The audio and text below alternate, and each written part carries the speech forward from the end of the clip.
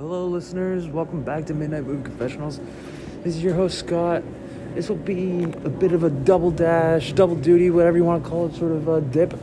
Let's just call it a double dip because I'm doing two movies for this review. One that is happening on the 20th. Oh, wrong, not the 20th, the 21st of December 2021. Now, two movies are coming out technically tonight and tomorrow night at the same time. I have an early screening to the movie The King's Man, starring Ralph Fiennes, Daniel Bruhl, amongst others. Now, this movie is also going to have spoilers for this review, so please be warned that there will be spoilers ahead. Now, I'm going to do this in part one. This will be part one. Part two will be The Matrix Resurrections. I will do an intro for that as well, and this one will also have its intro, and then you will hear part two tomorrow evening. And that will also be an enjoyable experience. Now, will I take the red pill or the blue pill? Only one way to find out. Gotta check out the screening, ladies and gentlemen. Check out the screening, everyone, and the review. But, yeah, I will hopefully see you all very soon. In the next little bit, I will be, at this moment in time, in line to see my movie, and then by the time I am finished, I will make a review on it, and when I'm ready, I will have the next one, which will be tomorrow, and I'll have both back to back. So, and this will be a bit of a spoiler-heavy situation on both. So you will definitely see both tomorrow, and you will hopefully be astounded by both. If not, you will also hear them both on the Thursday or the Friday, whichever day I decide to release these. But these will be out before Christmas, and this will be the last one before 2021. No problem. This will be the last one of 2021. So, on with the show, everyone. I'll see you in the next little bit. Hello, everyone. Welcome back to part two of the King's Man review, which is now I've seen the movie, and now I'm going to give you my thoughts on it. I would actually like to give this a proper, full, detailed review. But I'm trying to remember everything, and I just got out of the movie maybe an hour ago.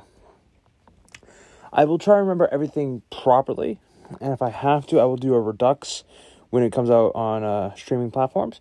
I know I never really did a review of the previous films, The Secret Service or The Golden Circle of the Kingsman films, but I am a big fan of them. Mark my words. These are films that I haven't had a chance. I didn't do the recording of podcasts until 2019, so this is more or less something that's been I've been needing to review them properly, but I won't go into great detail today. Sadly, it is a little late for me to do this, but I'm going to do my best. I will mention one good thing about this film. I will say Daniel Bruhl and Ralph Fiennes really stole the show, really. But more or less, this film is set in, I'm guessing, it does a bit of a weird setting. I think it's set roughly, hold on a second, I think it first starts out in, hold on, it starts in 1902, I believe. And it involves Ralph Fiennes' character being the Duke of Oxford, his son, and his wife in, I'm guessing, Africa. I'm not too certain on where they are, but it looks like a bit of an African conflict of some sort. And it involves, this is kind of how this all kind of starts, I guess, a little bit. But basically, they're going to, I guess, talk to someone who's in command of some sort of concentration camp, which the Duke of Oxford, played by Ralph Fiennes, very strongly dislikes. I forgot to say who's directing this film and everything else about it, but basically, I've gotten completely off track. I'm sorry, ladies and gentlemen. I'm not going to stop this recording, but I will say this film was directed by Matthew Vaughn. It was, I do recall correctly, starring Ralph Fiennes, Gemma Arterton, Rhys Ifans, Matthew Good, Harris Dickinson, Tom Hollander, Daniel Bruhl, Djimon Hounsou, and Charles Dance. And Tom Hollander plays 3 characters in this one, but we'll talk about that later.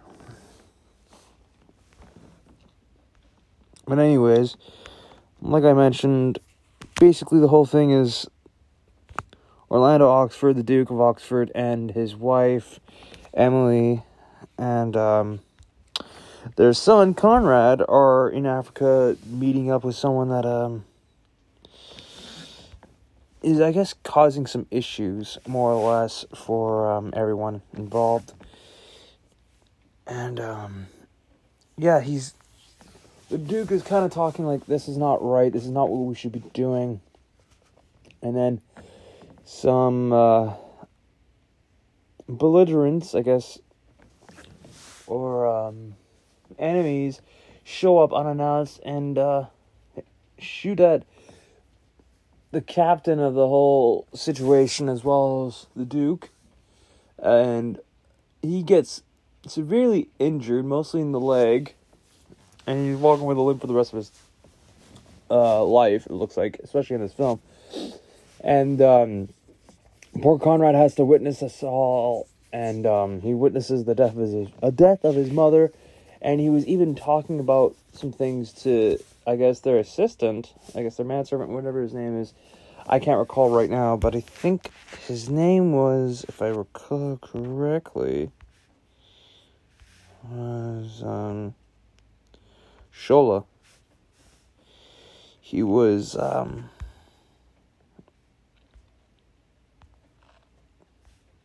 was he? Yeah, basically he was helping Oxford, the Duke of Oxford, as well as his family, get through the area, and he is talking to young Conrad about King Arthur and his round circle, the Knights of the Round Table, that sort of thing.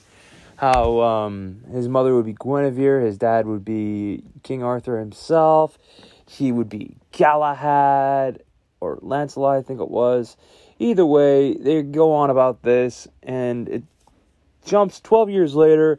It's now 1914. World War I is slowly but surely starting to warm up a little bit, starting to actually almost come to fruition. And Conrad is maybe 18 years old now. He's getting there.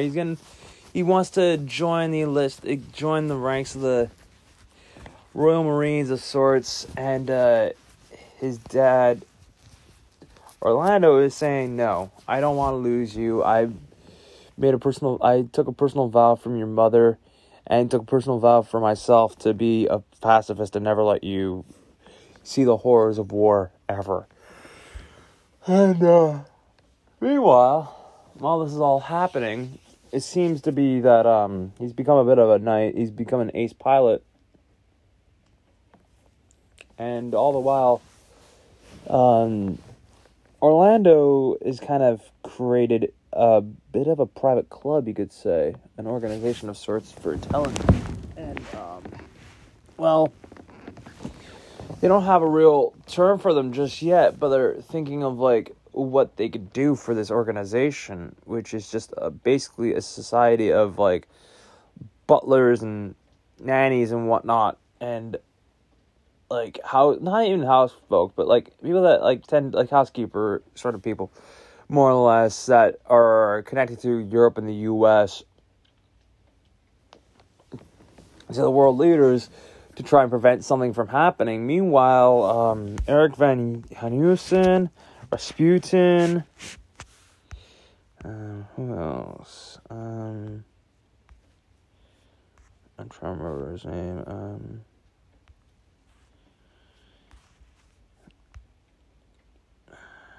What else is his name? Hanusen, Grigory Rasputin. Who else? I'm trying to remember.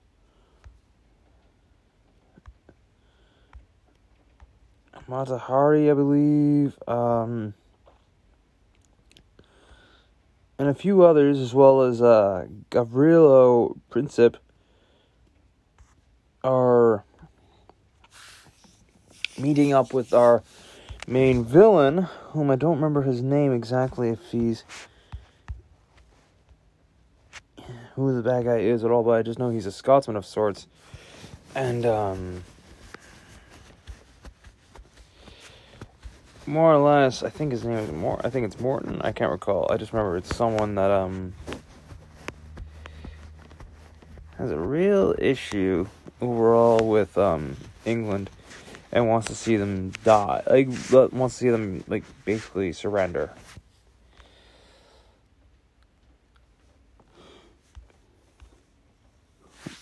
But, more or less, he wants to see Russia, as well as some other places like Germany, become, more or less the number one, you could say. But, he is not sure of how to go about that at all, I don't think. Well, this is all happening. Rasputin has to, make the Russians step back from this war that they're trying to create. And at the same time, the Archduke Franz Ferdinand is actually... Yes, Franz Ferdinand is in this. Not the band, the actual Archduke is in this. And he's more or less here just to help spark everything that goes on, more or less, in this film.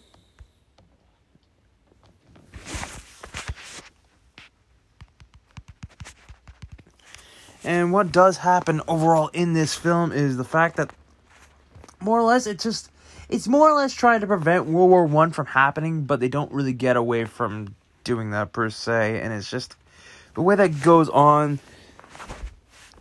One of the old regimental friends that's also an earl or something like that, or duke, Earl Kitchener, shows up, pardon me, he shows up to the Kingsman Tailors after Conrad and Orlando are getting a suit made for Conrad himself, and he shows up saying, "I need your help."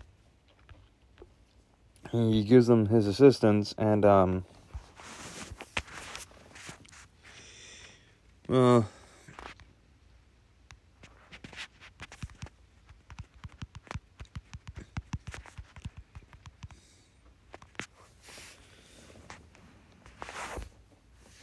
gotta say, the fact is, everything that goes on, and it goes on for some time. This movie gets a little long, but it's also the fact that, everything that happens is that the Archduke is almost assassinated by one of the members of this organization that wants to start World War I, but have it so it collapses.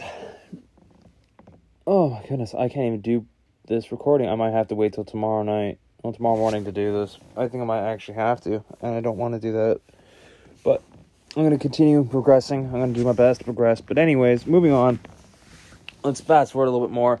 After that assassination attempt is foiled, the guy that thought he couldn't kill it decides to get a second shot, and he does. He kills him, and he kills Archduke and his wife. He's about to be strangled, but Orlando comes in to save him and get information out of him. Meanwhile, the U.S. is not paying much attention to it. I mean, they are, but they're not really getting involved per se, and they're trying to more or less just stay out of the whole situation. They don't want to be involved, period, but they also need to be involved, more or less because of the situation that's going on, what's embroiling right now in Europe. And we keep on hearing Statesman whiskey, which is what the president at the time is drinking in this film, which is also a nice, yet very subtle nod to Kingsman Golden Circle, which is also done by Matthew Vaughn. All three films have been done by Matthew Vaughn so far. The fourth one, which will be the third, properly will be out very soon. I know that'll be when I'll review, and I'll also review the other ones back to back to back. But whatever. I just thought I'd at least mention that. It's a bit of a nice subtle nod to Golden Circle.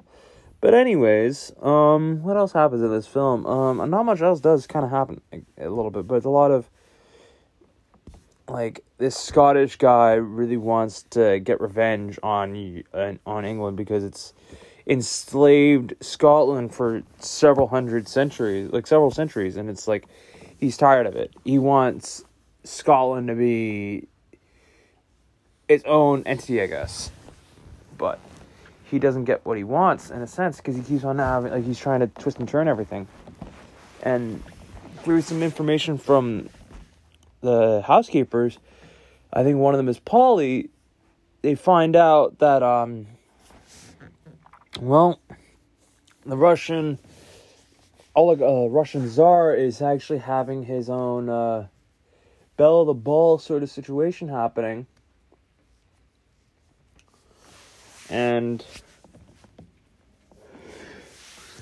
basically, Conrad and Orlando go there and run into Rasputin, whom they also have a bit of a nice fight with after he tries to kill Orlando because he gets into a real cock-off sort of one-up, like, you really want to go there, bud, sort of fight situation. And it's just so petty. It's so dumb. But the fighting in this is very well done. Like, I mean, you're seeing a guy that's limping using a cane that has a sword in it, for crying out loud. Who does that? But anyways, after that ordeal happens, they find themselves embroiled in another task of trying to defuse everything and trying to get the Americans involved in going to war. Which, at the end, they do. But, holy, I cannot do this from here. I think I'm gonna have to stop, but I'm gonna stop here. Crap, I can't use this. No, I'm gonna keep going. Gonna keep going. Basically, what happens is that after that happens, Polly finds more information about some German Fraulein of sorts fraternizing with the U.S., and this is what they're trying to use to keep them away from, like, blackmailing the president from going into war. And the Kingsmen, or like the group of the Kingsmen of sorts, the original group that's going on, actually try and say, hey, let's find out what's going on. Like, we can try and use this to more or less stop everything from happening.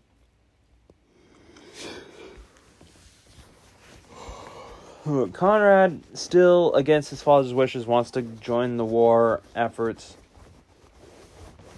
after he's turned old. He's old enough to do so. And the one that's in charge of everything does actually get him to say, okay, fine.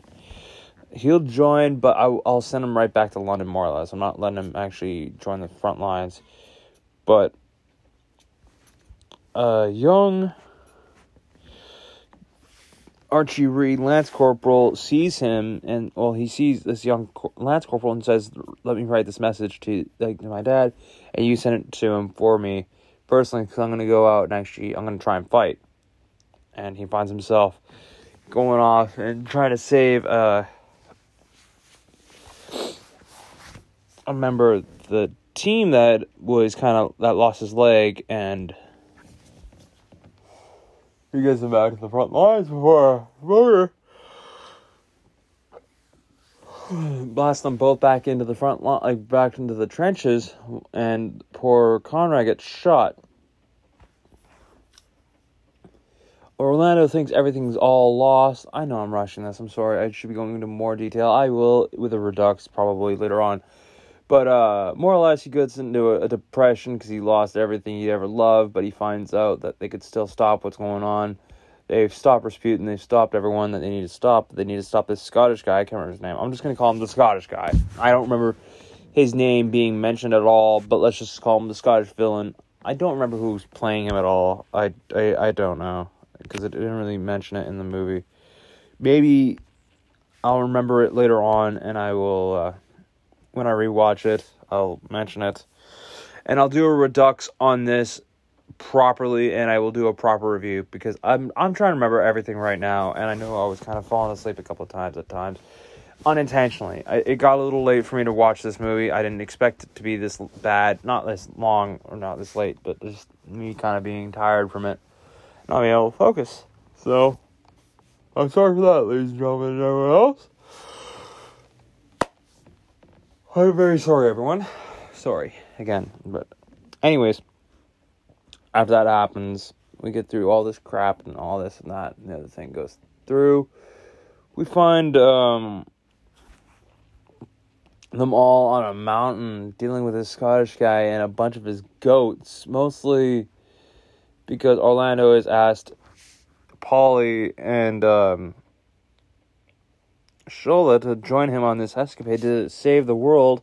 They do, in fact, help save the world, and they defeat the bad guy, the Scottish bad guy, whatever his name is. I don't remember at all. I'm just kind of blitzing out, but I remember my thoughts on this already. Just, sorry, again. But anyways, they finish the job. They do what they need to do. They find themselves telling the U.S. general, the U.S. president to, actually go to war, giving him the evidence. Hey, go to war, and the Kingsmen actually, Orlando and some of the people that he's with actually realized that they lost a lot of their lost their heirs. So why don't we buy this tailor shop, Kingsman, on Savile Road, but we use it as a front for our espionage organization. We still clothe everyone, but we have an international espionage agency that works above any government organization. And Orlando appoints himself as Arthur. Everyone else is Percival, Lancelot, Galahad, Guinevere. In the Knights of the Round Table, there's 5 of them there, and they all form it properly in memory of Conrad and everyone else that they lost during this war, this horrible war. But they do it in such a positive manner. It ends on a positive note. We do have a bit of I don't really want to mention the post-credits scene. No, it's not even post-credits, mid-credits, really. But it has The Illusionist, Erik Jan Hanussen, alongside with along with Vladimir Lenin, who was the Tsar's successor, Tsar Nicholas's successor, and they're more or less talking about someone who's going to be being ahead of Lenin in a sense, which, okay, but we find out who he's actually talking to, who Eric's talking about, actually, and it is, I kid you fucking not, it is oh my god, why did it have to be this guy? Why did it have to be the maniac himself? But they're talking about, they want to start another war, and they involve Adolf. They involve Adolf fucking Hitler. Now, I know this is a mid-credit scene. Sorry. I know this is a mid-credit scene, and that kind of bugs me a little bit. But anyways, it's a movie. It doesn't matter. I know what happens, what doesn't happen, and whatnot. It's trying to not redesign the First World War at all, this movie. It's more or less trying to explain the origins of the Kingsman organization, because we didn't really get a whole lot of it. We got a little bit of it with exposition from Galahad in the first one, but now it's now we know how it started. That's kind of cool. I'm sorry that I kind of rushed things. I realized I was going a little bit too roundabout. I was kind of rambling and not really doing much. But I'm going to give this review, this movie, I'm going to give it a solid review, out of 10 rating. But I know for a fact that it's probably not going to change. But this is probably going to be the last one I give in 2021, a 9 out of 10. I thought this was incredible. but maybe I'm wrong. When I do watch it again in the new year, possibly whenever it does get the chance to be on home release, and I rewatch it, I will do a Redux review. But this is going to be part 1 of this double dip that I'm doing. Tomorrow night, I will be watching The Matrix Resurrections. That will be part 2, and I will do a part 2 intro, and then I will do the review, and that will be it. I might do a part 3 of just saying overall everything that's gone on. I know when you hear this, this is actually going to be the last review of these are going to be the last reviews of 2021. I have a few planned. I have one I need to record for 2022. I haven't gotten it out yet, and I have 2 more that I need to do in 2022 so far. But as you're listening to this, you're probably hearing it in 2021. If you are, awesome. If not, and you're hearing it in the future, Happy New Year to you, whichever year you're listening to this. I hope you all are enjoying your life and enjoying everything. If you are listening to this on Spotify or on Apple, please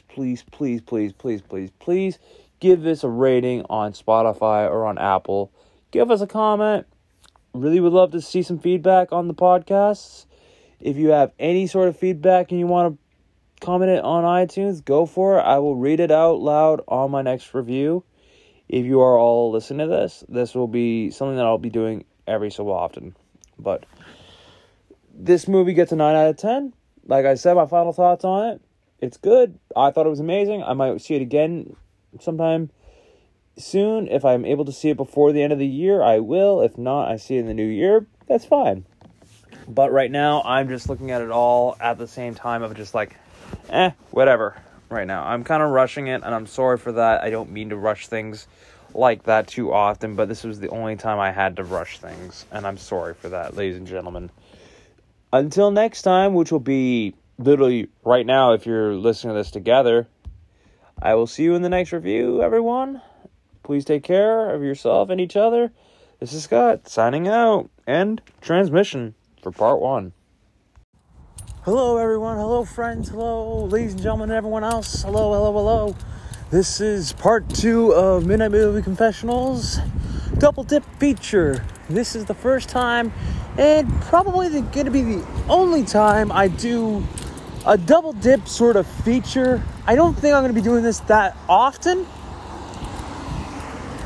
but this is a different reason. This is a bit of an occasion because of the fact that, one, I am doing 2 movies back to back, night after night, both of which I'm hoping will be amazing and keep my eyes just completely glued to the screen. This one that's coming out, for this one you will be hearing next, is The Matrix Resurrections, starring Keanu Reeves, Carrie-Anne Moss, and a few other well-known faces and not-so-known faces. And it's being directed by, I do believe, Lana Wachowski, not Lana and Lily, sadly, whom were previously known as Andy and Larry Wachowski.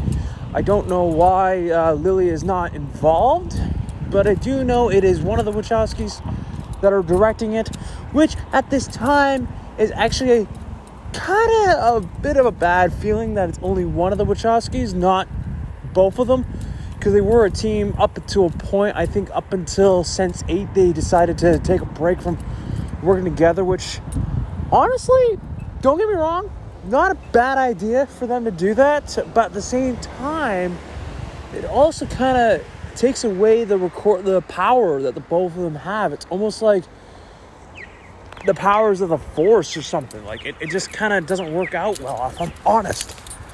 But enough about that. I am hoping that this movie will be enjoyable. It will be an amazing experience. I do know the King's Man's review was a bit, if you're listening to this already, you probably know it was not that good of a review that I did. I kind of did it under duress, in a sense. I was not 100% okay. I was doing it, but I just didn't feel like I was able to talk a whole lot very well. I was kind of rambling. I was kind of going into different directions, which I don't normally do, but this time around, I'm going to try and keep my eyes peeled to the screen and not fall asleep or anything like that for this movie review. So, stay tuned, everyone.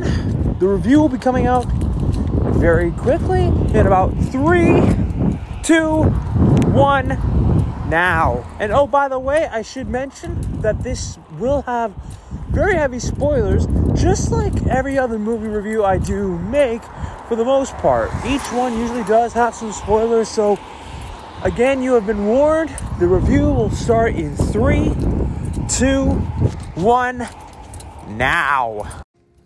Hello everyone, welcome back to Midnight Movie Confessionals. This is your host Scott speaking yet again. I am back. This is the second time. This is probably the first time I've ever done a back-to-back double dip sort of movie review session. This is very different for me to do because I don't normally do these sort of things very often. But this is a momentous occasion, like I mentioned earlier. I am just out of watching The Matrix Resurrections. A very long wait for the Matrix films. I know I reviewed the very first one a couple years back with my friend Moss Wayland, but the podcast recording just never came to fruition. I don't know what happened. It got somehow deleted off of my hard drive, and it's no longer able to be found. I don't know what caused that case to be foreboding, you could say. But anyways, this film is set 60 years after the original event, after the events of The Matrix Revolutions. It follows Neo, who's living an ordinary life under his original identity as Thomas Anderson in San Francisco. But when a new version of Morpheus offers him a red pill and reopens his mind, the Matrix, it becomes more secure and dangerous in the years since his Smith infection, and he joins a group of rebels to fight a new enemy. Basically, what happens is it's within an isolated modal of the Matrix, a character named Bugs infiltrates, a captain of one of the new ships, encounters a program that's running an old code involving Trinity's discovery of Neo back in the day in the first film. And it's before agents find her, yada yada yada. She finds one of the agents behaving strangely and discovers it's actually an embodiment of Morpheus trying to help her and get her free from the node before it's erased. Neo, who's no longer going by that name, is now living again as Mr. Anderson, Thomas Anderson to be exact.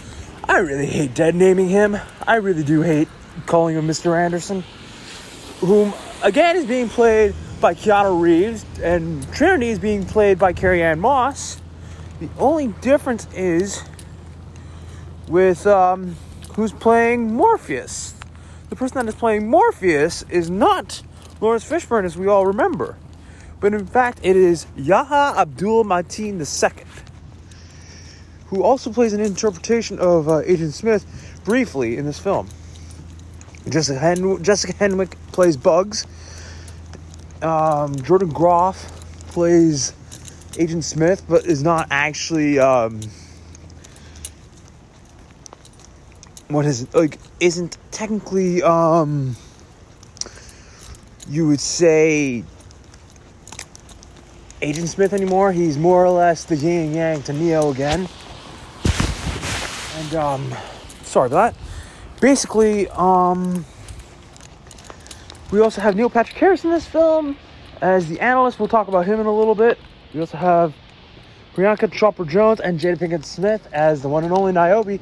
We have Niobe again, ladies and gentlemen. We have Niobe again.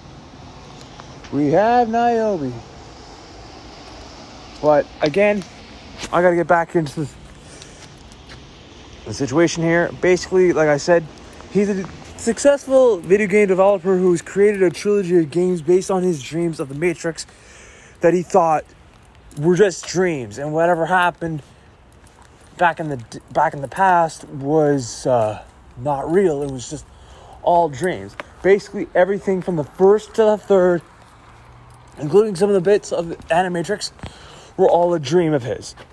He doesn't believe any of it is true whatsoever.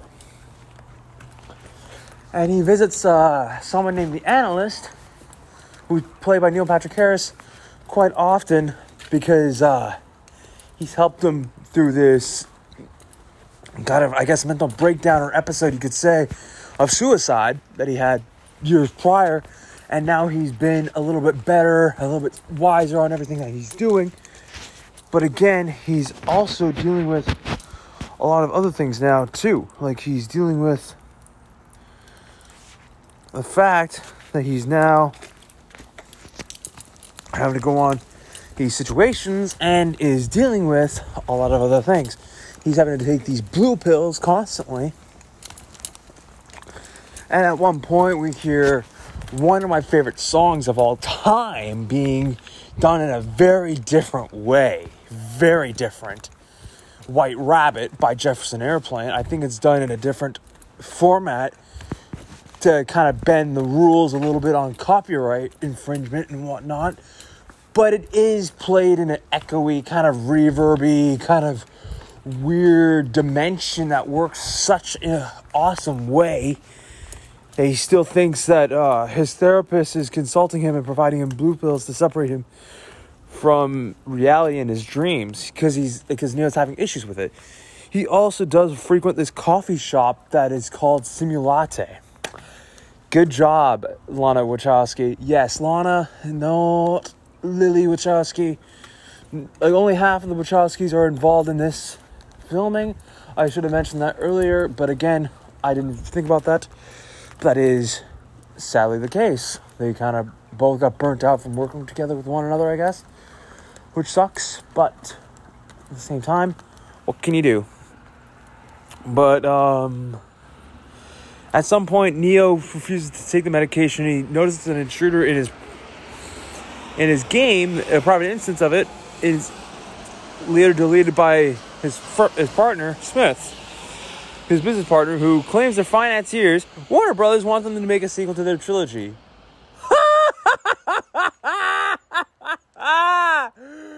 Oh, Lana, you so meta, aren't you? This is the most meta joke, fourth wall breaking thing I've ever heard.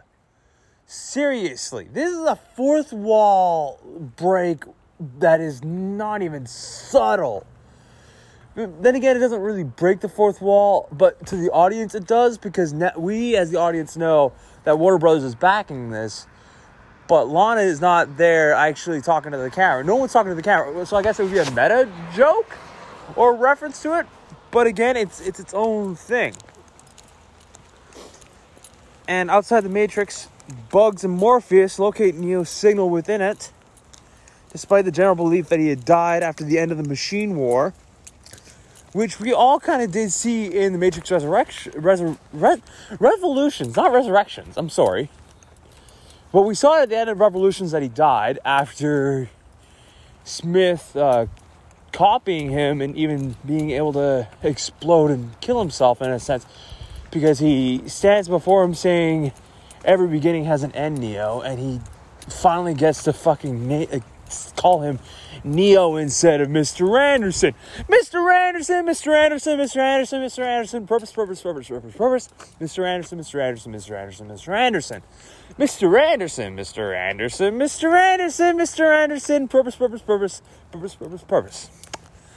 I am sorry for that, but that's what I hear every single time I watch the movies. It's either purpose or Mr. Anderson repeatedly. And I'm just very tired of hearing Mr. Anderson, Mr. Anderson, Mr. Anderson, Mr. Anderson, Mr. Anderson, Mr. Anderson, Mr. Anderson, over and over and over. It gets a little tiresome. At least there was no jokes about that in this one. But when they trace Neo to Anderson, they realize he subconsciously has run the modal instance to allow Morpheus to be freed. Bugs and her allies enter the Matrix to locate Neo in the real world and discover that Smith is actually Agent Smith, who's been keeping a close watch over him and his activities. Bugs helps Anderson elude him, as well as people under the so-called swarm mode influence, in which the whole population is turned against a target. Basically, if Agent Smith was able to, say, swarm on Neo, he could actually have the entire population of the Matrix swarm on him, which doesn't sound very good or very fun at all for anyone involved, now does it? Anyways, Bugs and Morpheus explain to Neo that he's within the Matrix's simulation. Neo first refuses to believe it, but then with his perception of reality being already waned, agrees to be extracted. He wakes up in a pod, seeing Trinity confined to a similar pod as his, and machine entities loyal to Bugs, however, recover him before he can free her. He's taken to Bugs' ship and to the new human society called IO, where he's introduced to an elderly Niobe. Basically, IO is basically a new version of Zion, something we haven't seen in the Matrix films before. We have technically seen Zion in all of the films, but this is a new iteration of Zion. It's completely different, where it's basically a mixture of sentinels, well, machines in other words, and humans working together to create a new, I don't know how to describe it, a new type of society that isn't conformative, but it's very, it's almost like if it's kind of peaceful, if I'm honest. It's kind of peaceful, but it's nice at the same time. He meets an elderly Niobe who explains that it's been 60 years that have passed in the real world, and that human survivors have allied with some of the machines, both inside and outside the Matrix, to keep the system working against an anomaly within it. Niobe takes Neo to meet Sati, an exiled program, whom you may have remembered in the Matrix Revolutions, who's now grown up, and actually, in the Matrix world, she grows up to be a bookshop owner, I guess, and gives Neo the biggest clue to find Bugs. Alice in Wonderland, because Bugs has a tattoo of a white rabbit on her shoulder, which is something that's very referential to the original movie, which, to be honest, is nice to see that again, if I'm truly honest. And he explains that the anomaly was created after the machine war somehow resurrected Neo and Trinity and kept them isolated from others. That's what Sati does. Though Neo wants to rescue Trinity, Sati warns him against it. Niobe remains Neo to be outside the Matrix with Bugs, Morpheus, and others defy her order to free Trinity. Coordinating activities in and outside of the Matrix, Neo and Bugs enter the Matrix, but they're met by Smith and as well as other exile programs who want to see the Matrix return to its former form. And one of the exile programs we meet is a very old and a very cranky and probably the most craziest iteration of him. I kid you fucking not. We run into the goddamn Merovingian again. That son of a bitch. I actually loved him in the second one because he was only around for a little bit. But then we see him in the third one being a little bit more of an asshole. And, well, now we see him being even more of a psychotic asshole. Still swearing his ass off in French and cursing everyone in French. And it's just... when will you ever learn, Murph? You're never going to win against Neo. But anyways, when they face off against Smith and all this, Neo recalls his previous abilities to bend the rules of reality within the Matrix. And, he still knows Kung Fu. Yes, that is for you, Keanu Reeves, if you're listening. I doubt you are, but if you are, shout me out one of these days, eh? Well, when Smith is defeated, Bugs takes Neo to Trinity, Tiffany, at the time's repair shop. But before Neo can talk to her, his therapist appears and immobilizes him with some bullet time sort of craziness. Because now, like I mentioned before, that the Matrix is now a video game, which is even more meta, because that's what the Wachowskis originally designed it as, in a sense, some weird sci-fi video game sort of thing. And that how Neo and his crew are actually organizing everything. They do it through board meetings and whatnot that are just so stupid. And this is during the White Rabbit sequence as well. But anyways, while that's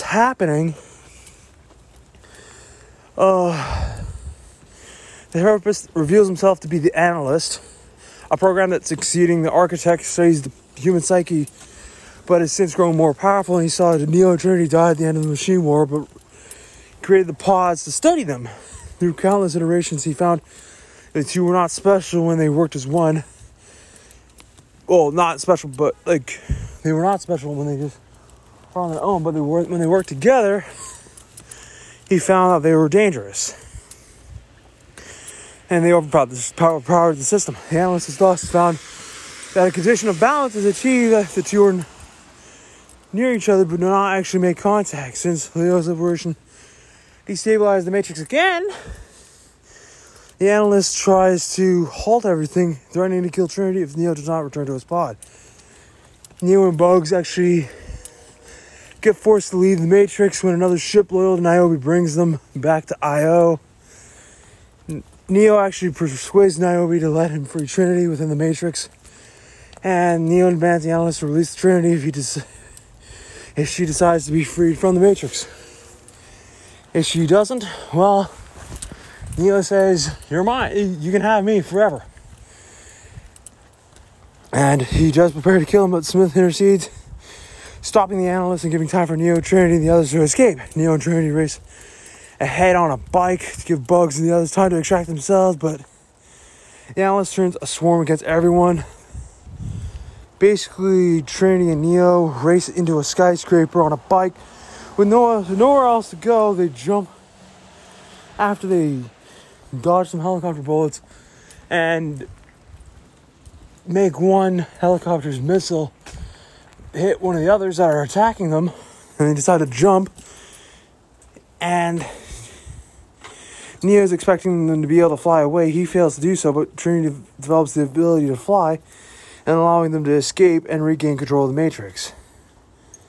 And in all of that, we find ourselves back in, I guess, the so-called modern day San Francisco, back at the analyst's office, which also, I kid you not, deals with a lot of cats and whatnot. Because for whatever reason, there's always these cats that seem to trigger Neo that are also named, I kid you not, Deja Vu.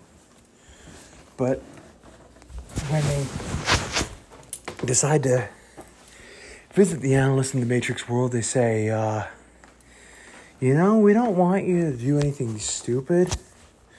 What we do want you to do is we will reform the Matrix ourselves, assuring the analyst that he will face dire consequences should he try to seize control again. And then Neo and Trinity, and I kid you not, do it the best way ever. They fly away to a cover of Wake Up by Rage Against the Machine song that's covered by a band called Brass Against. And now, don't get me wrong, awesome cover from them all, from the band. It was a good way to get fans of the original series super hyped. We may never get a sequel again from this franchise. And you know what? After 22 odd years of the original film, now we get a sequel. I'm okay without seeing another Matrix movie come to fruition. I mean, Lana Wachowski did even mention herself that there will not be another. This is not going to be a build up to another set of films, and I can definitely say, you know what, that's fine with me. I'm not really keeping my hopes up for a sequel at all. I am very happy that they were able to give us, she was able to give us one more Matrix film. If that's it, that's it. That's not a big deal to me. It's going to be a little heartbreaking to realize that's it. I won't get another one. But at the same time, this actually put a big smile on my face. Hearing Wake Up, even if it was a cover of the original song, it was awesome to hear Wake Up be covered and be covered in a great way. And also did make me just smile. I had the biggest smile on my face hearing it all over again. Because honestly, I don't know who else would do such a great thing, but you know what? They also did give us a bit of a post-credit sequence talking about making a sequel to The Matrix called Catrix. And I'm just like, are you kidding me? Yeah, ladies and gentlemen, that is my review for The Matrix Resurrections. My final thoughts on this movie is that this movie took quite a long time to come to fruition, and I'm happy it did. There was a lot of fourth wall meta jokes that I didn't need, nor did I want in this film, but they also made it special to come back to a world that I've been wanting to come back to for many years. And you know what? I'm happy I was able to come back. If I was to rate this is going to be the last film I think I'm rating at all in 2021. I kind of want to go out on top, but at the same time, I don't want to sound biased. I've waited a long time for a sequel, and this is the first time I ever got to see one in any of the Matrix films in theaters, not on a replay, but actually, like, right away, right when they came out, like, boom, there we are, because I was only 6 or 7 years old when The Matrix came out, so I wasn't even interested in The Matrix at that time.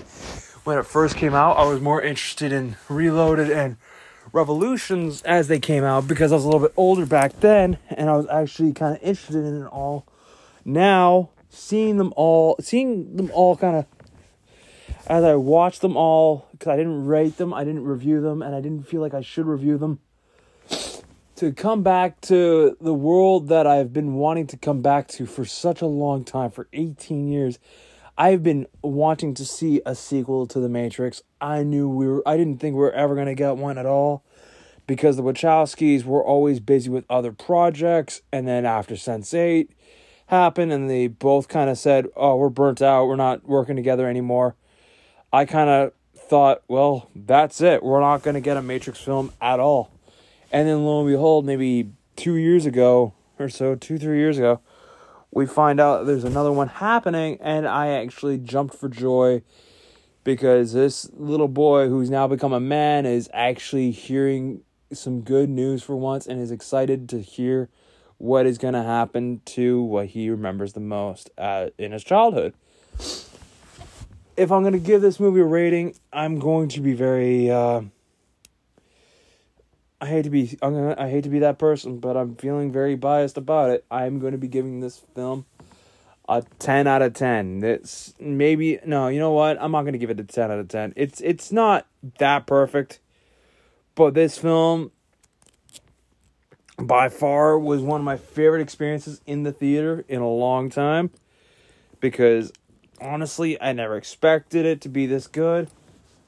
I do know that I was kind of falling asleep through part of it, but that's not intentional. It's just been a long couple of days.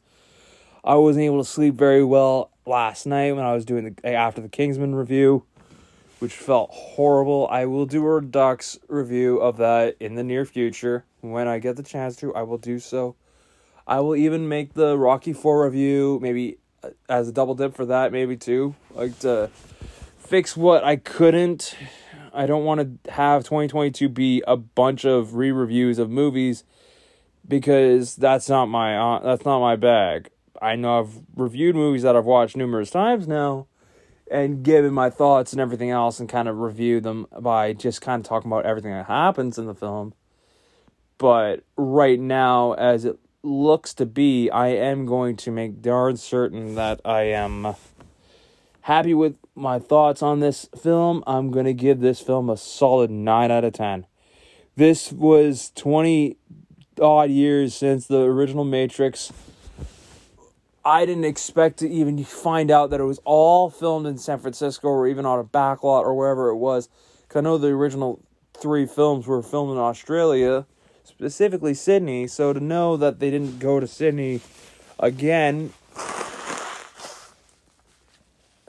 Sorry about that. They didn't go back to Sydney to film it is kind of surprising, but at the same time, I kind of wish they did go back to Sydney a little bit just to film a little bit of The Matrix. But then again, this is a new iteration of The Matrix. They could have even filmed it up here, and I would have been none the wiser if they did.